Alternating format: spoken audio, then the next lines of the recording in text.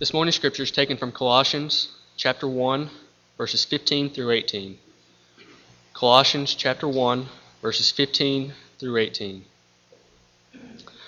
Who is the image of the invisible God, the firstborn of every creature? For by him were all things created that are in heaven and that are in earth, visible and invisible, whether they be thrones or dominions or principalities or powers. All things were created by him and for him, and he is before all things, and by him all things consist. And he is the head of the body, the church, who is the beginning, the firstborn from the dead, that in all things he might have the preeminence.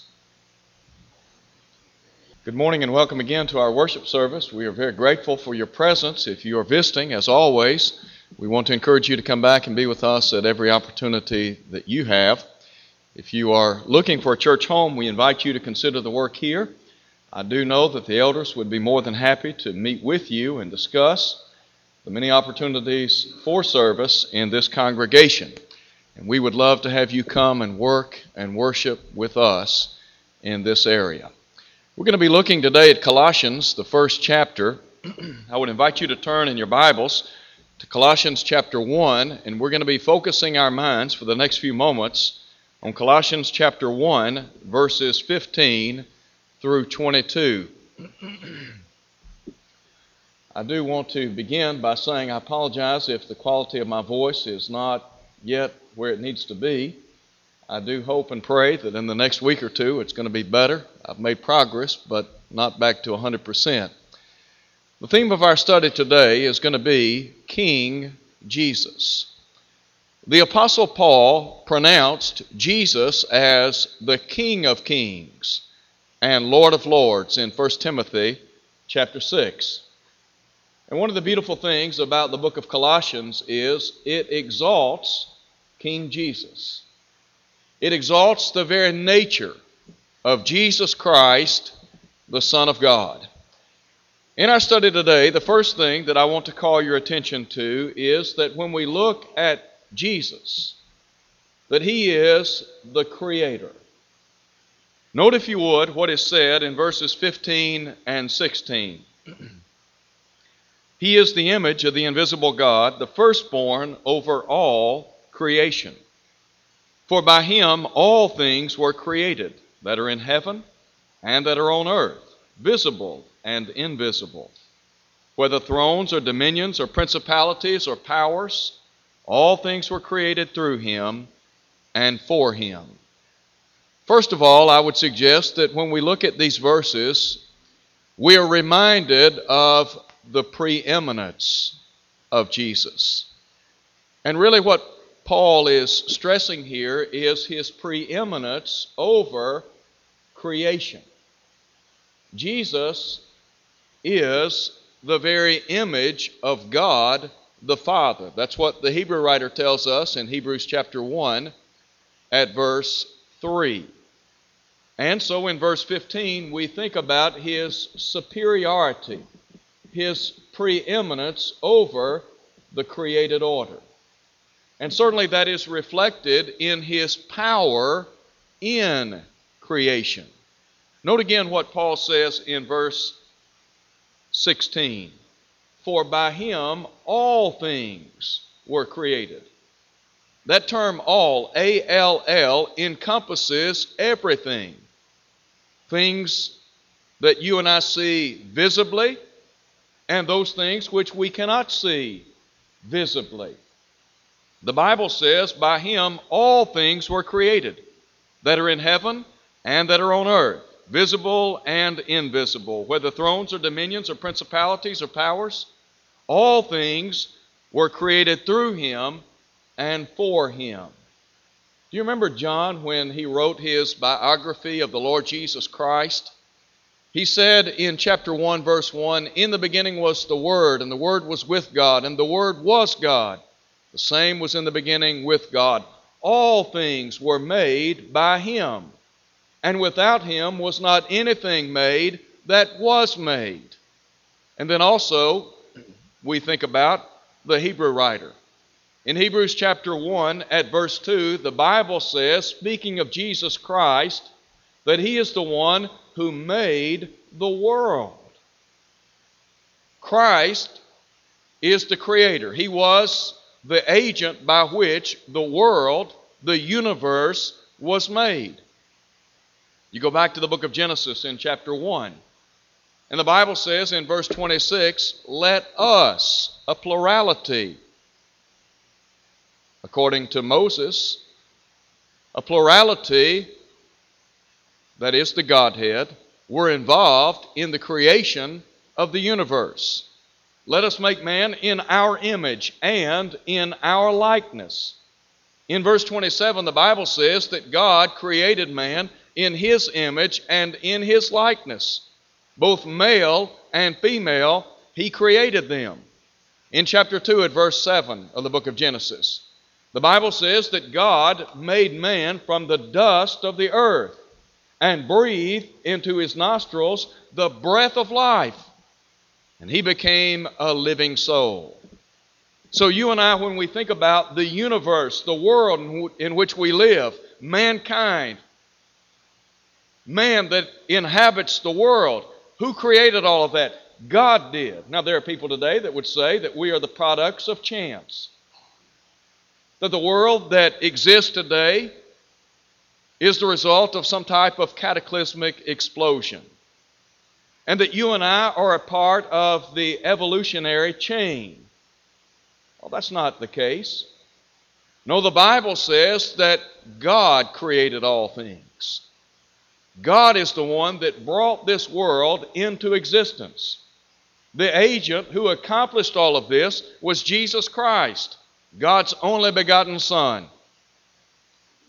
I think about the words of the Hebrew writer in Hebrews chapter 3 at verse 4, where the writer said, every house is built by some man, but he who built all things is God. And then also think about the words of the Hebrew writer in Hebrews chapter 11 at verse 3. The writer said, by faith we know that the world was made by the Word of God. How did this world, this universe, mankind come into existence? The Bible says that God, Christ, spoke them into existence. The psalmist said in Psalm 33, by the word of the Lord were the heavens made, and all the host of them by the breath of His mouth. For He spoke, and it was done. He commanded, and it stood fast. You and I today, we are the products of an almighty Creator. Individuals who subscribe to the idea that we are the products of chance or evolution need to step back and reflect upon that. How illogical that is. What if I were to tell you that this building just appeared overnight, that no one built it, it just appeared? Well, you would say that's the most ludicrous thing you've ever heard. Well, the same thing is true when you begin to try to argue that we are the products of chance, that we just appeared on planet Earth. Now, not only is Christ spoken of as our Creator, but He is also spoken of by Paul as our Sustainer. Note, if you would, what is said in verse 17. And He is before all things, and in Him all things consist. I think about the precision of creation. Have you ever thought about how precise our universe operates? Now, we just read a moment ago that Christ is the one who created all things, those things that are visible and, yes, even invisible. Who created the air that we breathe? The Lord did. What about carbon monoxide? Who created that? The Lord did. What about the wind that blows? Who created that? The Lord did. All right? Who holds all of this in check? Who is the one that upholds all things by the word of His power? That's Jesus Christ. The Hebrew writer said in Hebrews chapter 1 verse 3 that it is Christ that upholds all things by the word of His power. Did you know that Jesus Christ, the Son of God, is the hub of the universe? In other words, the universe that you and I live in, it is the result of an almighty Creator, and it is held in balance by a loving God. by Jesus Christ. Jesus is the one that keeps this universe operating in systematic order, in systematic fashion. Think about the sun. It's just the right distance from the earth. We talk about all of the things that hold this universe into check. What if Jesus Christ were to walk away from all of that? Well, the universe as you and I know it would be chaotic. But that's not the case. You see, one of the things that I believe underscores the inspiration of the Bible and the fact that there is an Almighty Creator is the fact that this universe operates with symmetry, with precision. It is a universe of order. It's not a universe of chaos. When you and I look at the stars in the heavens, the sun, the moon, and we think about the seasons as they come and they go, well, who's responsible for all of that? The Lord is. And so you and I today, we talk about King Jesus and the fact that He is our Creator. Not only is He our Creator, He is our sustainer. I'm thankful that we have the Lord behind the universe. In other words, I'm thankful that we have an Almighty God who is responsible for keeping this universe in balance. Sometimes we think about the fact that the Lord operates through the realm of providence. And I'm grateful to know that God in His providence is at work in the affairs of this world. And that God is upholding this world by the word of His power. But there's a third thing that I want to call your attention to in our study today. Not only is Jesus our Creator, He is also our sustainer, and the Bible suggests that He is our Redeemer. You see, Jesus Christ, the Son of God, is our Creator. He is our sustainer, and then also He is our Redeemer. Now, the first thing that Paul brings to mind here in looking at our lesson text has to do with His position, His place in the church. And there are two things that I would call your attention to. First of all, Jesus is the originator of the church. What about the universe? Is Christ preeminent in creation? Absolutely. Is He preeminent in redemption? Well, the answer again would be yes. All right, look at what Paul says in verse 18. And He is the head of the body, the church, who is the beginning, the firstborn from the dead, that in all things He may have the preeminence. That word beginning, as used by Paul, denotes origin, active cause, the source from which something came. Who then originated the church? Now, you and I, we talk sometimes about how the church exists according to God's eternal plan. That's what Paul wrote in Ephesians chapter 3, verses 9 through 11. Jesus Christ, just as He was the agent by which the world was made, God was the architect, Christ was the agent through which the world was made. God was the architect of the scheme of redemption. Christ was the agent through which redemption became available to mankind. And the redemption of man has inherent in it the church. Now look again at what Paul said. Speaking of the church, He is the head of the body, the church, who is the beginning. There are a lot of people today that ask the question, who built the church? Who founded the church? Who originated the church? Well, the Bible says only one person did. That's Jesus Christ. Think for a moment about what Jesus asked the disciples as recorded by Matthew in chapter 16. When he came into the coast of Caesarea Philippi, he asked his disciples, saying, "Who do men say that I, the Son of Man, am?" And they said, "Some say that you're John the Baptist, some Elijah, others Jeremiah or one of the prophets." Jesus then asked, "But whom do you say that I am?" Simon Peter answered and said, "You are the Christ, the Son of the living God." Jesus then said to Peter, "Blessed are you, Peter, for flesh and blood has not revealed it unto you, but my Father which is in heaven.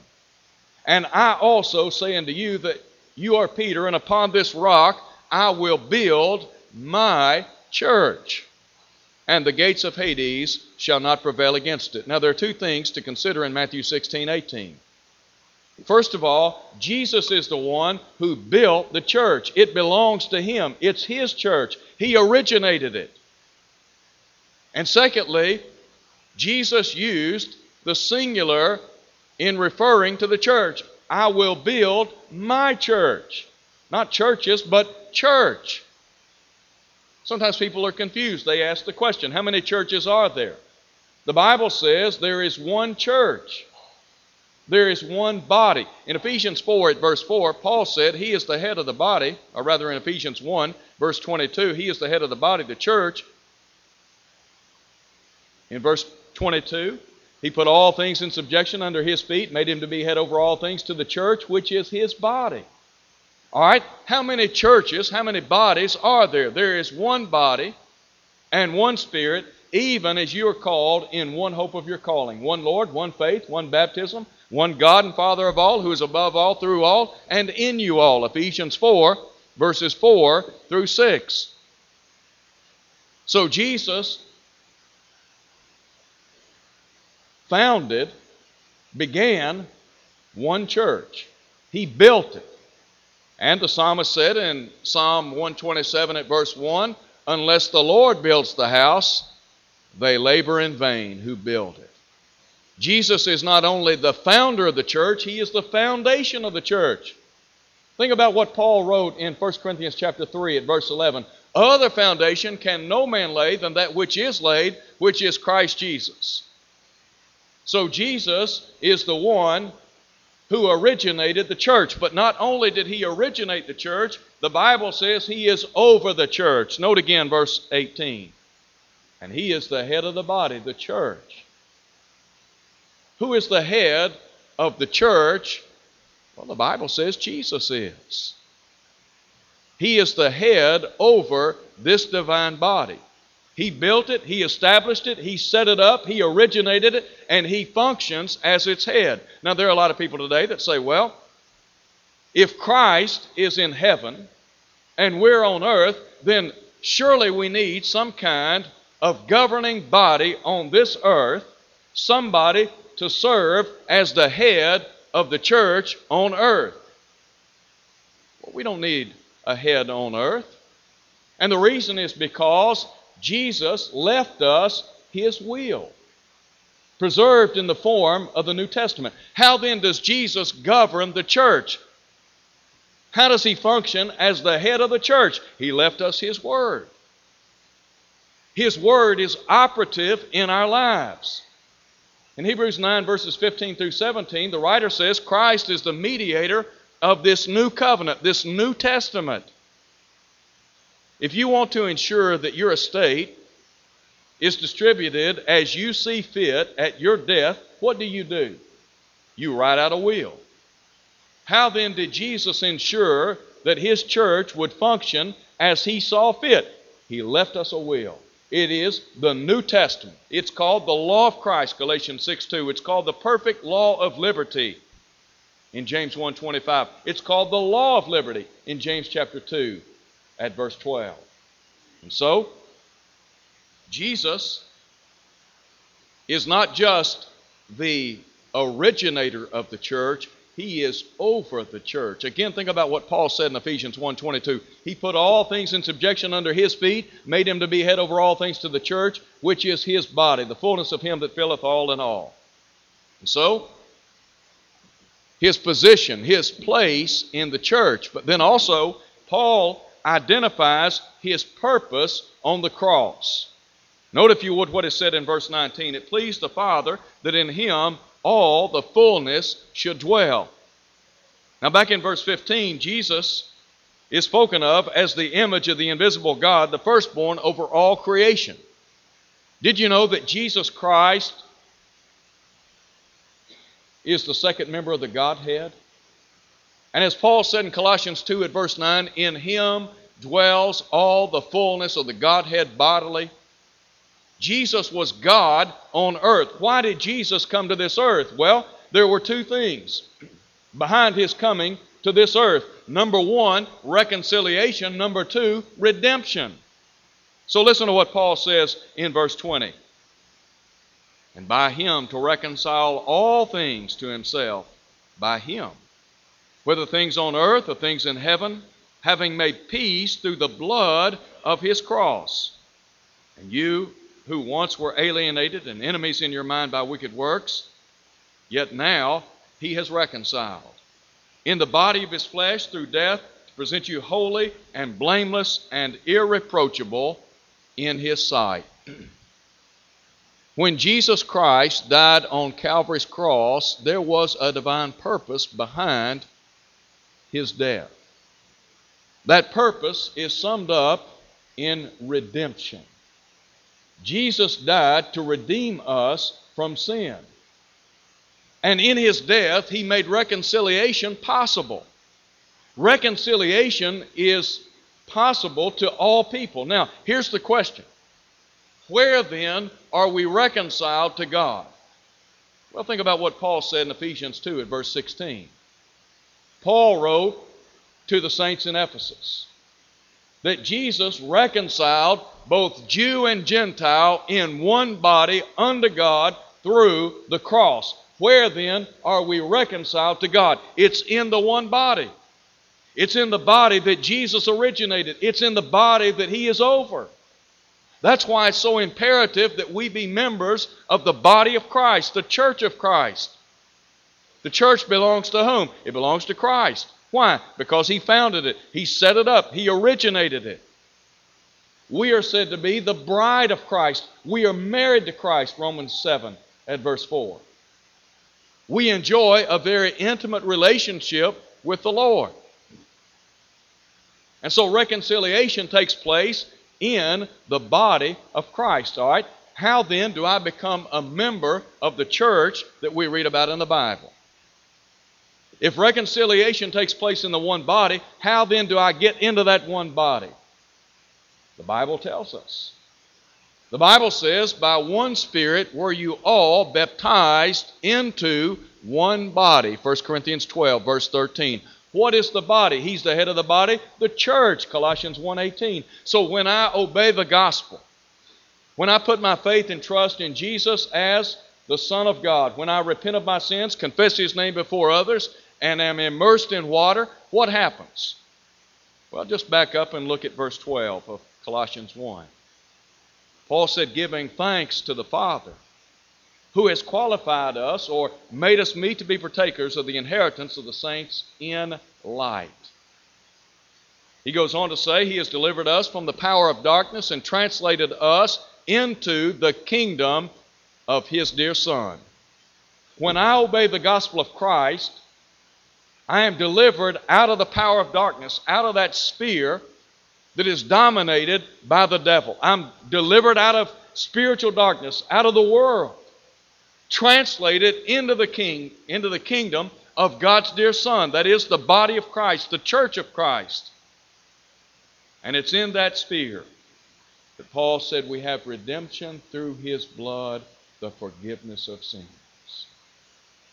When you obey the gospel of Christ, you enjoy reconciliation and redemption. Paul said that we are redeemed by what? By the blood of His cross. Jesus went to the cross with purpose. That purpose was so that you and I might be cleansed of every sin. That's why when Ananias met Saul of Tarsus, he said, "Arise and be baptized and wash away your sins, calling on the name of the Lord." When you're baptized into Jesus Christ, you are then reconciled to God. You're no longer alienated from God.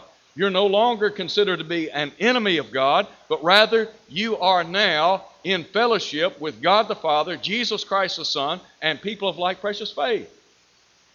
And you enjoy all of the spiritual blessings that we read about in the Bible. Every spiritual blessing that you need is available in Christ. Everything you need, it's in Christ. That's why it's so imperative that we obey King Jesus, that we live for King Jesus. He is the King of kings and Lord of lords. And when we obey the gospel of Christ, we enjoy great blessings. There are a lot of reasons why a person ought to obey the gospel of Christ. The first and foremost is to be reconciled to God, to enjoy redemption, to be freed from the bondage of sin, to bask in the blessings of the blood of Jesus Christ. John said in Revelation chapter 1 at verse 5, "Unto him who loved us and washed us from our sins by his own blood." The blood of Jesus. We sing the song from time to time, "What can wash away my sins? Nothing but the blood of Jesus." And so we close today by asking this question: who is the King of your life? Have you made Jesus the King of kings in your life? Is He not only your King, but is He your Lord? Is He reigning and ruling in your life today? Well, if not, I have good news. And the good news is you can respond to the gospel of Jesus. The Bible says faith comes by hearing, and hearing by the Word of God. When you put your faith in Jesus Christ, when you come to believe that He is the Son of God, and you're willing to repent, to turn from sin, confess His name before others, and then to be immersed in water, God will then add you to His body. And you'll enjoy all of the blessings and favors that He has for you in Christ, His Son. Have you done that? If you're not faithful, here's what you need to do. You need to make up your mind that you're no longer going to live for the devil. That you're going to leave the world and the attractions of the world, and you're going to come back home. You're going to do like that prodigal in the long ago. You're going to repent. Come back to the Lord. The Bible says, confess your sins one to another. Pray one for another. We'd be happy to pray with you and for you tonight. Or today, rather. We want to encourage you. Make Jesus the King of your life. Do it today. Do it this morning as we stand and sing.